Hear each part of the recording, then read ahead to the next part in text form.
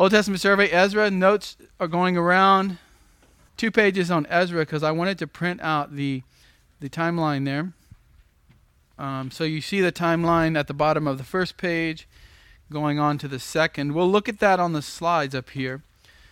But with Ezra, it's very difficult to figure out what's happening, and I think it's better just to go through it in this timeline. So that's how we'll approach the book today, and not so much through the outline. Let me open in prayer, and we'll get started. God, we love your holy word, even the historical sections of the Old Testament. We just love the fact that you have recorded these things for us, that you have given us all things that we need for growth and holiness, and we can look back to your people Israel and see the mistakes they made and see what you told them to do, how you promised restoration, and how you promised judgment if they continued in sin. So I pray as we see in the book of Ezra and even Nehemiah next week, that you would show us this great hope, that you do fulfill your promises and there's even more yet to come. Impress that upon our hearts and minds today. In Christ's name, amen. Ezra. Who is Ezra? Before we get too far, don't look at your notes. Who is Ezra? He was Hebrew, yes. Who was he? You should read the Bible. Who was Ezra? A priest? Scribe? Priest? Same thing. Similar. Overlapping. Yeah. We should remember Ezra as a priest who probably wrote the book of Ezra and Nehemiah. But more on that in a bit. So the book, this one is named after him because he is the main character starting in chapter 7. But one of the hard things about Ezra is he doesn't actually show up until chapter 7, and a lot has already gone on in chapters 1 through 6. So in Hebrew, we're going to match up with the Hebrew now in English. We haven't been doing that much in our English translations, but now the name of the book in Hebrew is Ezra, and so we're following that. The Greek translation, which is still followed today by the Eastern Orthodox Church, and even to some extent the Russian Orthodox Church. It's called Esdras B or Beta. That's a very interesting story we'll look at a little bit later. What happened to Alpha? What happened to the first one? If this is the second one, Beta, then what do they do with the first one? And what is the first one? The Vulgate, that's in Latin. That's what the Catholic Church bases their Bible on. Even their English translations based on the Latin Vulgate. This is called First Esdras, which means in their mind there's going to be more than one book of Ezra. Esdras is just Latin for Ezra. Well, who wrote the book? Sometimes that can be helpful to us, but sometimes we don't know, particularly with these Old Testament books. Our best guess, my best guess, I would say Ezra probably, 99%. Seems like he wrote it. If you go to chapter 7, verse 1. Now after these things, in the reign of Artaxerxes, king of Persia, there went up Ezra, son of Sariah, son of Azariah, and then he goes to this genealogy there. Skip down to verse 6. This Ezra went up from Babylon, and he was a scribe, skilled in the law of Moses, which the Lord God of Israel had given. And the king granted him all he requested, because the hand of the Lord his God was upon him. So it seems like this is written from Ezra's standpoint. He's gone back and recorded everything that's happened since they were able to come back from Babylon, starting in chapter 1. And then he comes into the story in chapter 7. So there, though, it's talking about him in the third person, which is not unheard of in the Bible. Moses talks about himself in the third person all the time. He even says Moses was the most humble man, which people use as a reason to say he didn't write it. But if it's true, it's true. And so he can say that. 7, look at 7, chapter 7, verse 27. But now we have these first person. Blessed be the Lord, the God of our fathers, who has put such a thing as this in the king's heart, to adorn the house of the Lord, which is in Jerusalem, and has extended loving kindness to me. So as if this is Ezra's prayer here. To me before the king and his counselors, and before all the king's mighty princes. Thus I was strengthened according to the hand of the Lord my God upon me, and I gathered leading men from Israel to go up with me.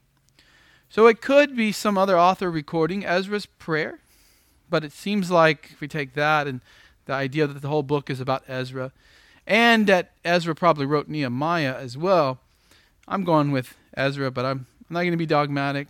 I'm not going to conduct any church discipline on you if you disagree. You can think that it's someone else, although there's not really another named person it could be. So you just have to throw out something like the author. Yeah, it's not extremely important. It can be helpful if we're trying to determine what the author is saying and why it's in Scripture. But yeah, it's not going to make or break our interpretation. But when you think about Genesis and who wrote it, the more challenged the book is, and the more people think it's not real or shouldn't be in the Bible, the more authorship becomes an important issue. And particularly in the New Testament, because so much of the doctrine there is challenged by liberals. What are the dates? Not the date it was written, but the date of events that it covers. It covers, starting in chapter 1, the decree of Cyrus. Cyrus is the king of Persia. So it starts with that decree, and that's in 538 BC. We'll look at a timeline in a second. And it goes all the way to the second governorship of Nehemiah.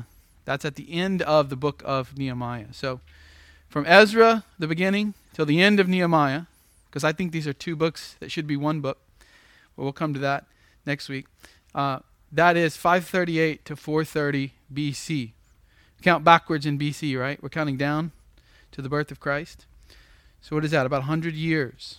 This covers about 100 years. Obviously, Ezra didn't live 100 years, but he's going back and recording some things that happened before his lifetime. So where are we? Let's just stop and review where we're at in the big scheme of things in our Old Testament survey. We're surveying the books of the Old Testament. We started with what? Genesis. Good. We started with Genesis, and we went all the way through book by book, and we've seen how God chose Israel. We saw how he chose Abraham and formed a nation and brought them out of bondage from Egypt into the land. He gave them what he said. That happens in Joshua. What happened before Joshua? Deuteronomy. He gave them the law once again, the same law that he gave in Exodus.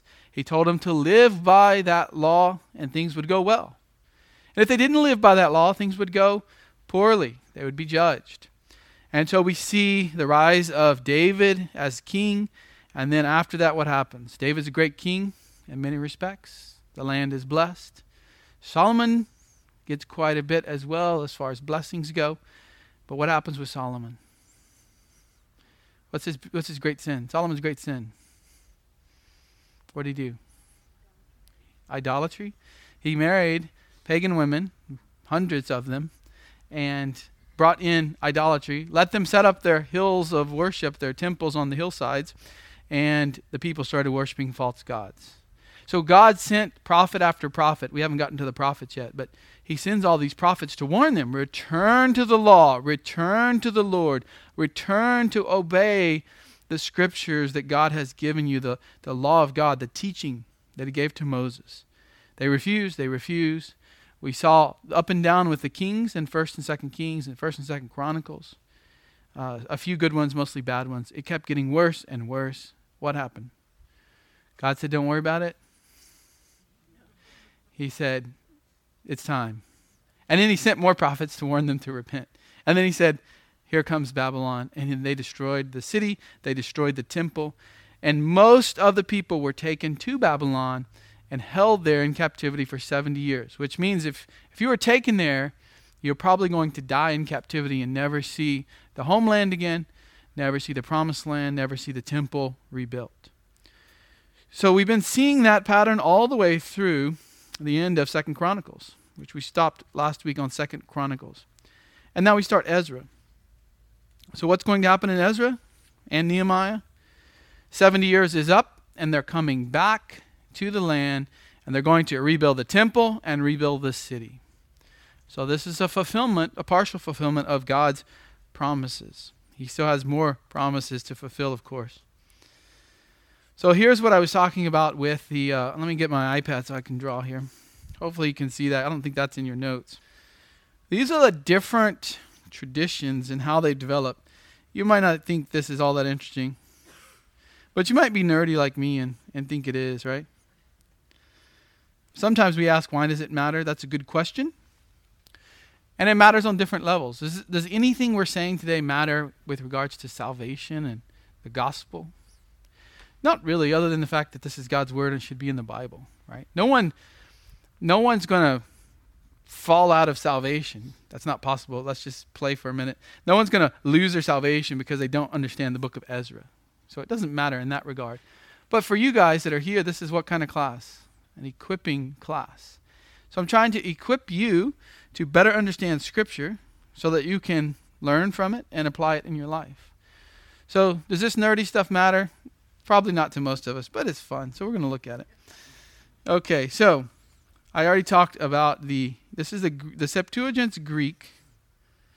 Can y'all see that? Got to sit closer if you can't see it on class time here. Septuagint's Greek, and that's Latin. So why does that matter? The Roman Catholics use the Latin Bible today, and the Eastern Orthodox Church uses the Greek Bible. And much of our English layout of our Bibles comes from that Greek Bible called the Septuagint. These are Roman numerals that mean 70, because supposedly 70 people translated it in 70 years. Probably a myth, but. And then what's this MT? MT is the Hebrew. I'll just put H there for Hebrew. Hebrew. So the Hebrew is what we want, because it's the Old Testament. The Old Testament was written in Hebrew. New Testament written in Greek. So if you're going to have a manuscript, do you want the original Hebrew, an old version of the Greek translation, or an old Latin translation? They can all be helpful, but you want the Hebrew one if you can get it. So in Hebrew, Ezra and Nehemiah are together. They are one book. We're going to spend a lot of time next week talking about why they should be viewed as one book with two sections. It's not that way in our Bibles. It is that way in the Hebrew Bible. They've always thought that way. Modern Hebrew translations divided up into two different sections with two different names, but it was one book. So from Ezra 1 till the end of Nehemiah, they saw that as one book. In Jesus' day, it would have been considered one book. And we have good evidence of that. Now, the Greeks come along and they say, well, we have lots of information. We're going to make two, Ezra Beta and Ezra Alpha. So if you're Greek, that's just a way to number it. Number 1, number 2. Our book of Ezra and Nehemiah, they call Esdras Beta. What happened to A? Well, it's not in the Hebrew. It's not in the Masoretic text. None of these last ones are on the right, which means it shouldn't be in the Bible. That's why it's not in our Bible. You have one book of Ezra. You don't have two. You don't have Ezra A and Ezra B. You don't have Ezra 1 and Ezra 2, right? First Ezra, second Ezra. What is Esdras Alpha? A bunch of stories compiled together. Pieces of the book of Ezra, pieces of 2 Chronicles, all thrown together with lots of changes. So early Christians said, that's not scripture, get that thing out of here. So it's gone. But the Latin translation came along and said, no, we like it. So the Catholics have it as part of the Apocrypha. And then they also have a fourth one right here. So they just decided to outdo us all and have 4 different books of Ezra. So it's very interesting. Footnotes down here refer back to this. So number 1 and 2, that's the actual books we have in our Bible. Okay, so we have this right here, Ezra and Nehemiah. Okay, column 3, a Greek work containing, as I said, 2 Chronicles, Ezra, Nehemiah, parts of everything. And then number 4, that's 4th Ezra in the Catholic Bible today. It's a composite apocalyptic work. Talks about the end times. Originally in Greek, but now in Latin. So this is important because if you're talking to someone who is Roman Catholic and you say, go to the book of Ezra, I want to show you what Ezra was called to do. What might they say to you? Which Ezra? Which Ezra are you talking about? First Ezra, second Ezra, third Ezra, fourth Ezra. Okay? So it's important to know that. And depending on which English translation they have of their Latin, it might be different. But anyway, just be aware that there are multiple books that they consider Scripture that we do not as Protestants. We don't think they're inspired by God, and we don't think God had anyone write those. All right, let's talk a little bit about some observations in Ezra. I've already showed you where Ezra uses the first person. That happens again in chapter 9.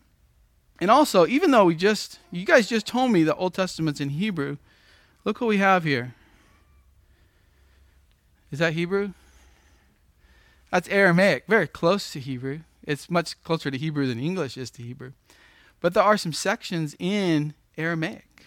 What's Aramaic? Who spoke Aramaic at this time? People that were around the area of Babylon and the Persian Empire. So Aramaic is the Babylonian language essentially. And when the Persians come in and take over, they leave the administrative language in place. And so turn to Ezra 4, verse 8. Why do you think that Ezra would leave that in Aramaic and that God would have us keep Aramaic in the Old Testament? Now this is a translation from the Aramaic, but 4:8. Rehumim the commander and Shimshai the scribe wrote a letter against Jerusalem. Now go to 7:12. Artaxerxes, the king of kings, to Ezra the priest, the scribe of the law of God of heaven, perfect peace. So this is verse 11. This is a copy of the decree which King Artaxerxes gave to Ezra the priest. Why do we still have Aramaic in our, if you were to roll out your Hebrew manuscript, why would you see Aramaic there? Exact copy of the letter. Yeah, and the official language of the kingdom. This is the real deal. This happened really in history, didn't it? This is an actual letter going to the king from someone and coming from the king to Ezra. This is amazing. This is history. This is real. And anybody who studies Hebrew doesn't have to take much of a jump to learn the Aramaic. So there's a couple of sections here, and then there's also some in Daniel. Why would Daniel have a section of Aramaic? Daniel's in Babylon. Things are being written and spoken and said that he's recording in Aramaic. This is the official language. And anybody who comes back from Babylon can speak Aramaic. What did Jesus speak? I think he spoke all of these that we're talking about, but he spoke Aramaic. What did people in Galilee speak? Aramaic. It's very similar to Hebrew, but it's what they learned in captivity. So if you were to show up in Galilee in Jesus' time, you would hear a lot more Aramaic than you would Hebrew. You would hear Hebrew in the synagogue. You would hear Hebrew in the temple. You would hear Hebrew when they read the Bible. But Aramaic would be day-to-day language and also some Greek in Jesus' day. So what's the theme? What's the major point of Ezra? Rebuild the temple and the people. The people need to come back, especially the priests. You can't have a temple without priests. And the temple has to be rebuilt. It's been completely destroyed. It's been leveled. There's nothing left. How can you truly do the sacrifices and worship God in Israel in ancient times without the temple? So it's got to be rebuilt. That's what Ezra is going to go back and oversee. Now let's just open it up. This is very dense. This is your scholarly reason that it's in our Bibles. Let's walk through it. Yahweh. Who's Yahweh again? Personal name of God, right? The God of the Old Testament. Our translations say Lord in all caps, but it's not Lord as in master. This is God's name for the Israelites, Yahweh. He had been as loyal to the Abrahamic covenant in the restoration of Israel as he had previously been in Israel's history. You remember what he said to Abraham? I will bless you. I will give you this land. I will make you as numerous as the sand on the seashore and the stars in heaven. Well, how can that be, God? We're sitting here in captivity. We can't even worship you rightly. We're basically slaves in Babylon.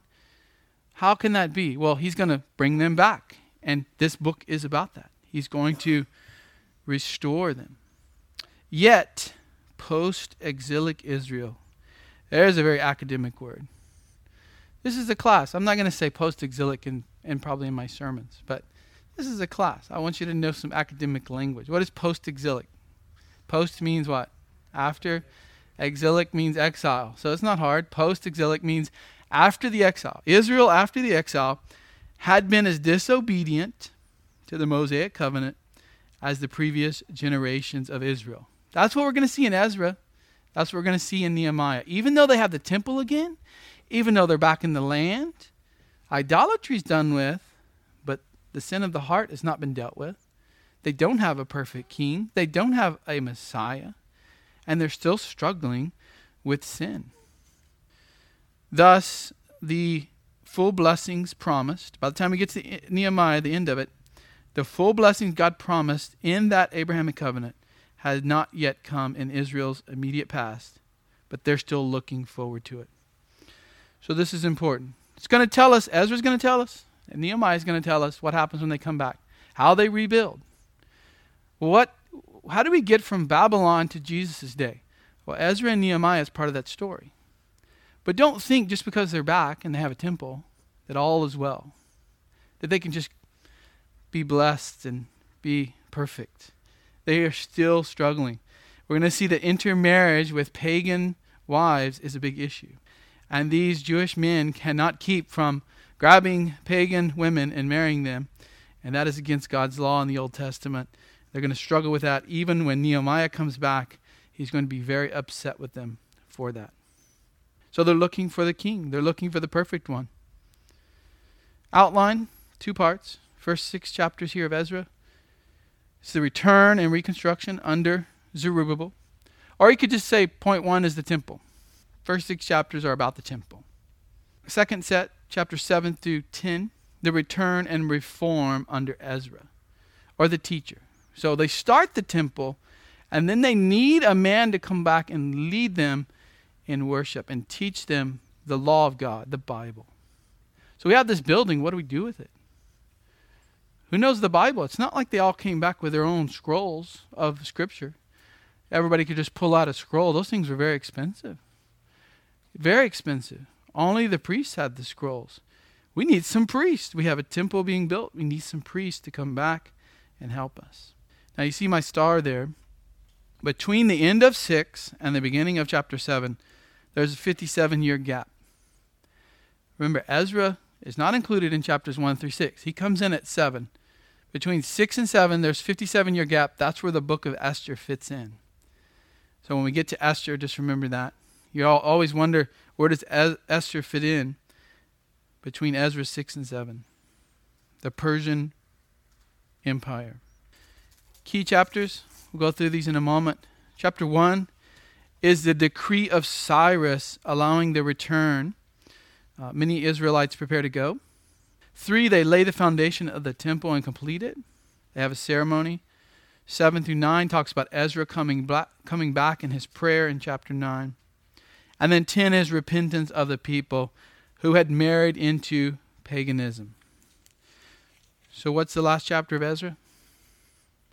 10. How are we ending just in the book of Ezra? Temple's good. We're happy to be back in the land. Oh, look, we have priests and a great scribe. The best scribe of the day, Ezra, to teach us. Everything's going to be great, right? Paganism. The book of Ezra ends on marriage to pagan women. And that's not for evangelistic purposes. People say today, it's okay if a believer marries an unbeliever for evangelistic purposes. It wasn't okay then, and it's not okay in the New Testament either, but that's a topic for another day. Not speaking of people who get saved when they're married to an unbeliever, but speaking of those who are already saved are not to marry into unbelief. Let's go to 4:3. So, key verses. These are subjective, of course. Let's have a few listed. Zerubbabel and Joshua reject the help of the Samaritans. So 4:3. But Zerubbabel and Jeshua and the rest of the heads of the fathers of households of Israel said to them, "You have nothing in common with us in building a house to our God, but we ourselves will together build to the Lord God of Israel, as King Cyrus, the king of Persia, has commanded us." Why is that important? We don't need your help. to build God's temple, you pagans. There's my translation. It would be like if we're planting a church here and we ask the Mormons to come and help us. Not with the building, but with actually growing the body of Christ. And we invited the Mormons and the Jehovah's Witnesses, or let's just say they came over and wanted to help us. This would be a good attitude, I think, to have. We don't want your help, he says, because who are the Samaritans? Are they worshiping the one true God? They think they do, but they're actually not. Jesus, that woman at the well, the Samaritan woman, she says, oh, well, we worship God like this. And he says what? You worship what you do not know. But there's a time coming. And then he goes on to talk about himself. So the Samaritans were people brought in, pagan nations brought in, dumped there to live by the Assyrians, and then they thought they were worshiping the same God as the Jews. Let's go to 7:10 before we go to 10:9. Go to 7:10.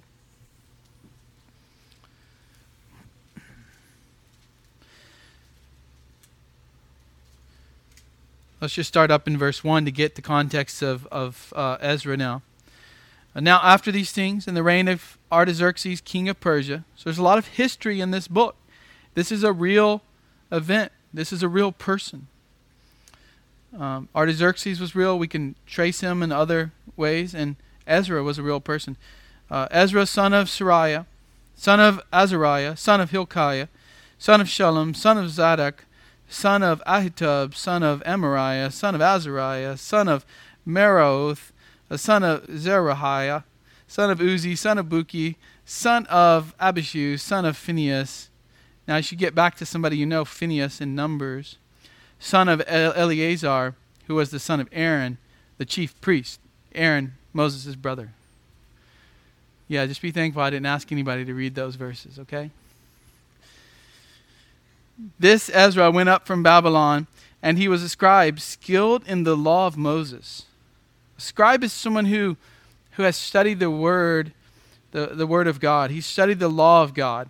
He can write out things if he needs to, letters and stuff to make money, but he knows the word of God more than anyone else, which the Lord God of Israel had given to Moses. And the king, that's Artaxerxes, granted him all he requested, because the hand of the Lord his God was upon him. Some of the sons of Israel and some of the priests, the Levites, the singers, the gatekeepers, and the temple servants went up to Jerusalem in the 7th year of King Artaxerxes. So some of the Israelites have been back already. They already went back in chapter 1. They've started to build the temple. They completed the temple. Now they need priests. They need temple servants. They need Levites. Ezra's going back. The king at the time lets him go from Persia. He came to Jerusalem in the 5th month, which was in the 7th year of the king, King Artaxerxes. For on the 1st of the 1st month, he began to go up from Babylon, and on the 1st of the 5th month, he came to Jerusalem, because the good hand of his God was upon him. So all this has happened because of God. Now here's the key verse. For Ezra had set his heart to study the law of the Lord, and to practice it, and to teach his statutes and ordinances in Israel. This is a great verse for anyone who wants to study the Bible, and especially if you want to teach the Bible. First, he said his heart was on the study of it. You have to know what's there before you can do anything with it. Then what does he say he did? Was he just a hearer of the word? A reader of the word? He was a doer of the word. Practice it. It says not just study, but practice. And then what's he going to do with it? He's going to teach it. Teach all of God's statutes, all of God's ordinances. They want to obey their God. They just don't know what to do. And Ezra's going to go back and teach them. He's spent his whole life basically studying the law, practicing it himself. Now he's going to teach others. All right, go to 10:9. So this is where we have the end of Ezra here, where the end of the book where people are marrying pagan wives. And he's going to tell them to put away their foreign wives, and most of them agree to do so to avoid God's wrath. So all the men of Judah and Benjamin assembled at Jerusalem. within the 3 days. So he tells them, you need to come. You need to come for this meeting. We're going to have a little church discipline meeting. It was the 9th month, the 20th of the month. And all the people sat in the open square before the house of God, trembling because of this matter, and the heavy rain. So there's heavy rain coming down upon them. Then Ezra the priest stood up and said to them, you have been unfaithful. Unfaithful to who? God. Why? Because he told them, don't do this. What happened with Solomon? He married pagan women, and he let them set up their little idols in the land. They've come back and they said, we don't want anything to do with idolatry. And they don't have a problem with idolatry. But look what they're doing. Starting all over again. Marrying pagan women. Then Ezra the priest stood up and said to them, you have been unfaithful and have married foreign wives, adding to the guilt of Israel. Now therefore make confession to the Lord God of your fathers, and do his will, and separate yourselves from the peoples of the land, and from foreign wives. Then all the assembly replied with a loud voice, that's right. As you have said, so it is our duty to do. But there are many people. It is the rainy season, and we're not able to stand in the open. Nor can the task be done in 1 or 2 days, for we have transgressed greatly in this matter. Let our leaders represent the whole assembly. Let all those in our cities who have married foreign wives come at appointed times, together with the elders and judges of each city, until the fierce anger of our God on account of this matter is turned away from us. God's very upset. This is no small matter. He's brought them back. He's given them a second chance, if you want to use that term. It's not really a second chance because it's all in the plan of God. But he's given them another opportunity to restore worship to Israel. And look what they've done. He's very upset. Verse 15, only Jonathan the son of Asahel and Jezreiah the son of Tikvah opposed this, with Meshullam and Shabbatai and the Levite supporting them. So there were some who didn't do it. They said, we're not going to. Now that does bring up a question about divorce. That's what they're doing here. They're divorcing their pagan wives. And if God permits divorce, which he does, we know that in the time of Moses. We see that here in Ezra. We see that in the New Testament with Jesus. But only under very specific conditions. And so it's not that divorce is great. It's not that God says, oh, be divorced and be blessed and have a wonderful life. They probably have children with these women. I think we will see that over in Nehemiah because the same problem is going to come back up. Does it say children? Oh yeah, the last verse. All these had married foreign wives, and some of them had wives by whom they had children. Doesn't say they weren't going to be responsible for those children. They weren't going to financially support them. We don't know the specifics of how it worked out in the end. But God is telling them to separate. And that's divorce. So maybe when we get to Nehemiah, we'll get into a bit more of the theology of divorce and when the couple of exceptions that Jesus gives for it. But God does hate divorce. Key people. Cyrus, Persian king who allowed the Jews to return and rebuild the temple. I like Cyrus in the Bible. There's no indication that he was saved, but he really cares for God's people. He sees himself in the Bible, and he's amazed, and he says, you've got to go back, go. Ezra. Ezra's a priest. Ezra's a scribe. Ezra's a great reformer. He's an expert in the law. And under his leadership, the children of Israel put away their foreign wives. And then Joshua. This is not Joshua from the book of Joshua. Joshua from the book of Joshua is long dead. He's been dead for a long time, almost 1,000 years. This is Joshua the high priest at that time who came back with him, and he aided the governor Zerubbabel in rebuilding the altar and the temple. So let's work through it in a chronological order here, according to your chart. So 538 BC, Cyrus, the king of Persia, Cyrus the Great, Cyrus the one who conquered Babylon. In the book of Daniel, the Persians come in and they conquer Babylon. You remember the handwriting on the wall? You know that whole incident? The handwriting on the wall, even this night, your kingdom will be taken away from you. That's Cyrus coming in. Now he's called Darius in Daniel. Darius just means the royal one, talking about a king's title.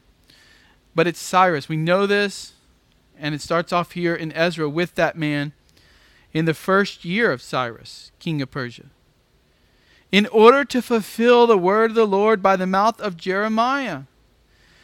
What did Jeremiah say? Jeremiah said, 70 years in captivity. He's the one who gave the number 70. 70 years in captivity.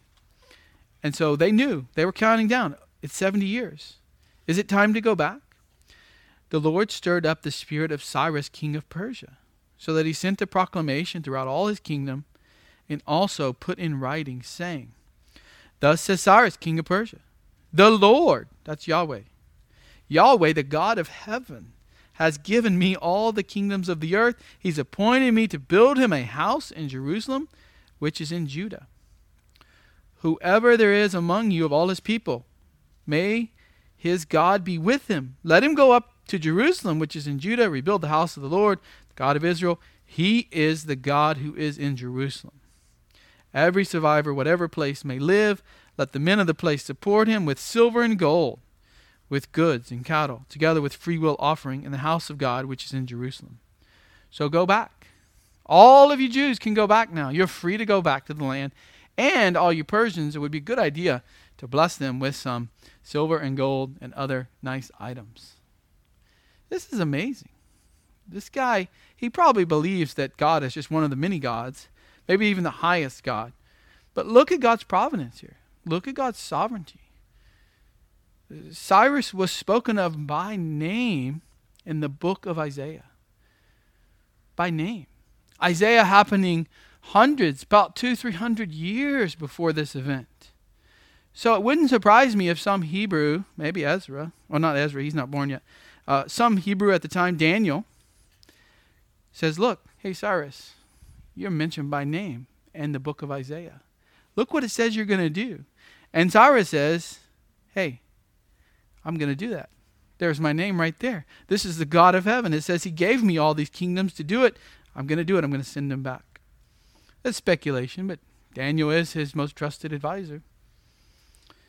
Verse 5, then the heads of the fathers of the household of Judah and Benjamin and the priests and the Levites arose.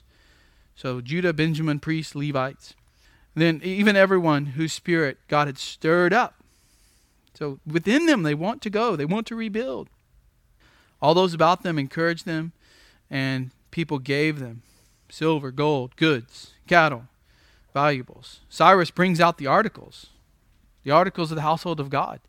Some of them had been brought out by Belteshazzar, and they had caused the whole writing on the wall incident. And God was not pleased with that. So they put them back in the vault. Persians hadn't touched them. Cyrus brings them out and gives them, here, go back, take the gold. Take the furniture for the temple. The priests go back in chapter 2 here. So they return the next year, 537. Or it could be 536, depending on which kind of dating that you use. That's what the little slash means there. So they return under Sheshbazzar, 1:5. Okay, we already read 1:5. Sheshbazzar is the governor of this new territory, or that's been there for a while, but the Jews are going to go back under his rule, Sheshbazzar. Probably a Persian ruler sent by Cyrus to go with them. The altar's built. The celebration of tabernacles occurs. So you can just skim through these next few chapters here. Chapter 3, you see my title there says altar and sacrifices are restored. 3:8, temple restoration begins. But there's going to be problems. The work on the temple is going to be stopped. Look at chapter 4. Now when the enemies of Judah and Benjamin heard that the people of the exile were building a temple to the Lord God of Israel, they approached Zerubbabel and the heads of the fathers' households and said to them, let us build with you, for we, like you, seek your God. And we have been sacrificing to him since the days of Esarhaddon, king of Assyria, who brought us up here. And this is the verse we just read.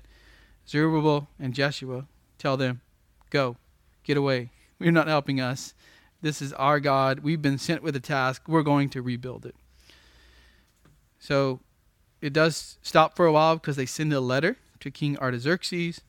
He's a little bit confused on what's happening, tells him to stop. So it stops by the end of chapter 4. Then chapter 5, the temple building resumes. Prophets Haggai, which we'll look at later, the book of Haggai, and Zechariah, that's the book of Zechariah, prophesied to the Jews who were in Judah and Jerusalem in the name of God who was over them. Then Zerubbabel is the governor at this time. He's a Jewish governor now. And he gets them going again with rebuilding the temple. Chapter 6, the temple is completed. Let's skip on down here. So where are we at here? We're just from 538 to when the temple is completed. How long is that? 538 minus 515. Caleb? 538 minus 515. 23 years to build the temple. That's not too bad. That's going to be a much smaller temple. The people who see it, who were alive when they saw the previous temple, are going to weep. It's very small. It's so small that when you get to the New Testament, King Herod the Great, is enlarging the temple. He is making it grand again. But that's okay. God told him to go back and build it. It's not about how big it is. It's about the fact that they can worship him rightly. So 23 years, even with the stopping happening there. Then they run into some more problems. And then there's the issue of the walls in Jerusalem, which is Nehemiah's focus. So Nehemiah is going to overlap a little bit with the book of Ezra. We shouldn't think book of Ezra stops. Okay, next, Nehemiah. In the Bible, sometimes things are put in certain places for a reason. It's not always chronological, especially chapter 4 of Ezra. I'll show you that hopefully today, maybe next week. All right, continuing on here. Chapter 7, we already read. Ezra shows up. What's his purpose? He is going to proclaim the word of the Lord. But by the end of the book, they're not following God's word, and they're marrying pagan women. That's how the book ends. Then Nehemiah 1 will start after that. What's a good commentary for the book of Ezra? I think the best and probably most readable by just about anyone in here would be this one. Gregory Goswell, Ezra, Nehemiah. It's from the EP study commentary. The problem is it's out of print right now, but you can get it on Logos Bible software, which is where I got it. But this is the most recommended book, I think, for Reform folks reading the book of Ezra. Okay, we got 15 minutes. We'll see if we can get through these interpretive problems. Before we do that, what's the theme of Ezra again? Return from exile. And the focus when they return is to rebuild the temple. That's right, Debbie. Rebuild the temple. So the people are coming back, and they need to be reformed according to the word of God. And the temple has to be built even before that. All right, there's a few issues when you're reading through the book. You probably aren't sitting there looking for these problems, but it is hard to make sense of all these names, all these places, all these kings, all these times. And one of these issues we've already come across, you didn't know it, Sheshbazzar and Zerubbabel. Is that two names of the same person, or is that two different men? Now, if you were listening to me, I gave you my view already, but let's look at it a little more carefully. In 1:8, Cyrus, king of Persia, had them brought out by the hand of Mithridates, the treasurer, and he counted them out to Sheshbazzar, the prince of Judah. Prince means ruler. So who's the ruler of Judah at the beginning? Who's going back with them? This guy named Sheshbazzar. Now he's going to come up in Ezra many times. Again in verse 11, and then in chapter 5. Then we don't hear anything else about him. Then we hear about this governor called Zerubbabel. Chapter 2, verse 2. These came with Zerubbabel. Jeshua, Nehemiah, Sariah, and he lists all of these names. So it doesn't say Zerubbabel is the governor yet, but there are people coming with him to go back and rebuild the city. So his name's mentioned early on because he's going to become more important throughout Ezra, throughout Nehemiah. Go to 3:2. Then Jeshua, the son of Jozadak, and his brothers, the priests, and Zerubbabel, the son of Shealtiel, and his brothers arose, and they built the altar of God of Israel to offer burnt offerings on it. So who helped build the altar? Zerubbabel. He's rising up in his leadership here. He goes back, he's a Jew. He goes back, he's rising up in his leadership. 3:8. Now in the second year of their coming to the house of God at Jerusalem in the second month, Zerubbabel the son of Shealtiel, Jeshua the son of Jozadak, and the rest of their brothers, the priests, all who came from the captivity, began to work. So they began to restore the temple. Skip to 4:2. They approached Zerubbabel and the heads of the fathers and households and said to them, so let's go back to 4:1. When the enemies of Judah and Benjamin heard that the people of the exile were building a temple to the Lord. So this is the Samaritans. Who do they come to? Zerubbabel. He's this leader now. He's seen as a leader by the Samaritans. He's the leader of Jerusalem. Not king. There's only one king at the time. That's Cyrus. But Zerubbabel seems to be the leader now. We don't know what happened to Sheshbazzar. Go to 5:2. Then Zerubbabel is mentioned again. He arose, began to rebuild the house of God, which is in Jerusalem. So he's in charge of rebuilding the temple. He seems to be the leader, what we might call the governor. We'll go over to Nehemiah 7:7.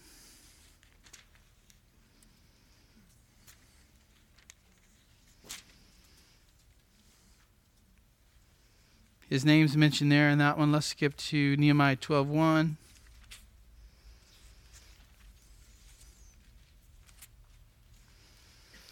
Now these are the priests and the Levites who came up with Zerubbabel, the son of Shealtiel. So Zerubbabel seems to be a leader mentioned all the way through the book of Nehemiah till the end. So I'm going to go with two different men. And the idea is probably that Sheshbazzar was a Persian sent back with them. And either he gets pulled back to Persia or he dies. And then Zerubbabel takes charge. So here's the reasons I'm going with that. Sheshbazzar died probably shortly after arriving and was replaced. Sheshbazzar was the Shinazar mentioned in 1 Chronicles 3:17, and thus Zerubbabel's uncle. So if he's not Persian, then he could be Zerubbabel's uncle if it's the same name there. Or the third option here is he was a Persian official recognized as governor, and then when Zerubbabel came back, he gets recognized as the leader by the Israelites and later becomes the official governor. Why does this matter? Because you're reading through Ezra and you're trying to put all this together and who is doing what. And it's helpful to kind of know that these are two different people. The first time you read through it, you're not going to probably think about these things, but as you read the Bible more and more, you should be asking questions of the text. Okay, here's a bigger one. This is one that the liberals will challenge this book on, and most of these books like Daniel, Ezra, Nehemiah. It seems like it doesn't match with the secular record. So Ezra 3:1. Now when the 7th month came, the sons of Israel were in the cities. The people gathered together as one man to Jerusalem. And this is going to go on and talk about how the temple, the altar is rebuilt. So when does that happen? Is that the reign of Cyrus that the temple is rebuilt, which is the 538? Is it the reign of Darius, which comes later, or both of them? Both of them. So look at 3:7. And they gave money to the masons, the carpenters, food, oil to the Sidonians to bring cedar wood, all the way down at the end of the verse, according to the permission they had from Cyrus, king of Persia. So it seems like it is all about Cyrus, right? Why would we question that? Well, many people wonder, how long did this last? If it lasted 23 years, how do the dates match up? And I want to say another king's mentioned by the time we get to the end of it here. Anybody see Darius? Yeah, 4:5. Let's go to 4:4. Then the people of the land discouraged the people of Judah. They frightened them from building, hired counselors against them to frustrate their counsel all the days of Cyrus, king of Persia, even until the reign of Darius, king of Persia. So, what are you guys going to go with on this one? Two different kings? Let's look at this. So here is the order of kings of Persia. And here's the chapters of Ezra down here in Nehemiah. So Ezra 1-6 covers a large chunk of time. It starts with Cyrus in chapter 1. And then we just got Darius mentioned in 4. Some of these others are going to be mentioned as we go down here. By the time Ezra comes on the scene, he comes on in Ezra 7, he says he's sent back by Artaxerxes, which is the fourth in the list on the left. I think there's one king not mentioned, Cambyses. But anyway, he's the fourth one on the list on the left. So what's happened here is Ezra's gone back and he said, here's what happened under these kings as they came and were allowed to go back. They were allowed to rebuild. This, by the way, we won't go into a lot of detail, but it corresponds with Daniel and Chronicles as well. This is how it would have been laid out. A little bit closer how it would have been laid out in the Hebrew Bible. Remember, Chronicles ends the Hebrew Bible. The original Hebrew manuscripts have Chronicles at the end. So, what king is it? Well, it's clear that Cyrus lets them go back. The question is, in that last verse I just read to you, is that just sort of looking forward? That we had problems when Cyrus let us go back with these Samaritans, and we continue to have problems for a long time with these people, even under Darius, the next king. But the temple was built, I think, just under the reign of Cyrus. Just under the reign of Cyrus. So you want to pick a year. You can pick 538, 537, 536. Somewhere in that time, the setting of that section occurs. Yes. How does Ezra chapter 5, verse 6, is the copy of the letter that was sent to us. And then you look at the very end of it. It says, now if it pleases the king, the search be conducted in the king's treasure house, which is there in Babylon. If it be that a decree was issued by King Cyrus to rebuild. So in other words, these are the detractors trying to say, hey, let's stop this. Hey, go check, ask Darius if Cyrus really did write this. So the temple work is being stopped, so wouldn't Darius have been the king and it resumed? Yeah, I would say that Darius is the king when the last segment is completed. But 1 through 5 is under Cyrus. So he's the one who gives the decree to go back. A lot of the work is done under him up until 5. And I think Darius is that transition in 5 that mentions Darius. And you're right, by the time we get to 6, Darius is confused, right? He doesn't know what's going on. He's got to see what I think it was his father. It might have been his grandfather, Cyrus. And he's got to make sure that the great Cyrus has actually allowed this to happen. So before we get to chapter 5, though, we have to deal with this section. The historical setting of 4:6 through 23. This is an important one. This we'll talk more about next week. Helps us see how Nehemiah is connected to Ezra. So we just read up to 4:6. Now in the reign of Ahasuerus, and the beginning of his reign, they wrote an accusation against the inhabitants of Judah and Jerusalem. And in the days of Artaxerxes, all these guys here wrote to Artaxerxes the text, the letter that was written in Aramaic and translated, then a copy of the letter. So let's go back to our chart here. Lance just reminded us that at chapter 5, was that the end of chapter 5, Lance?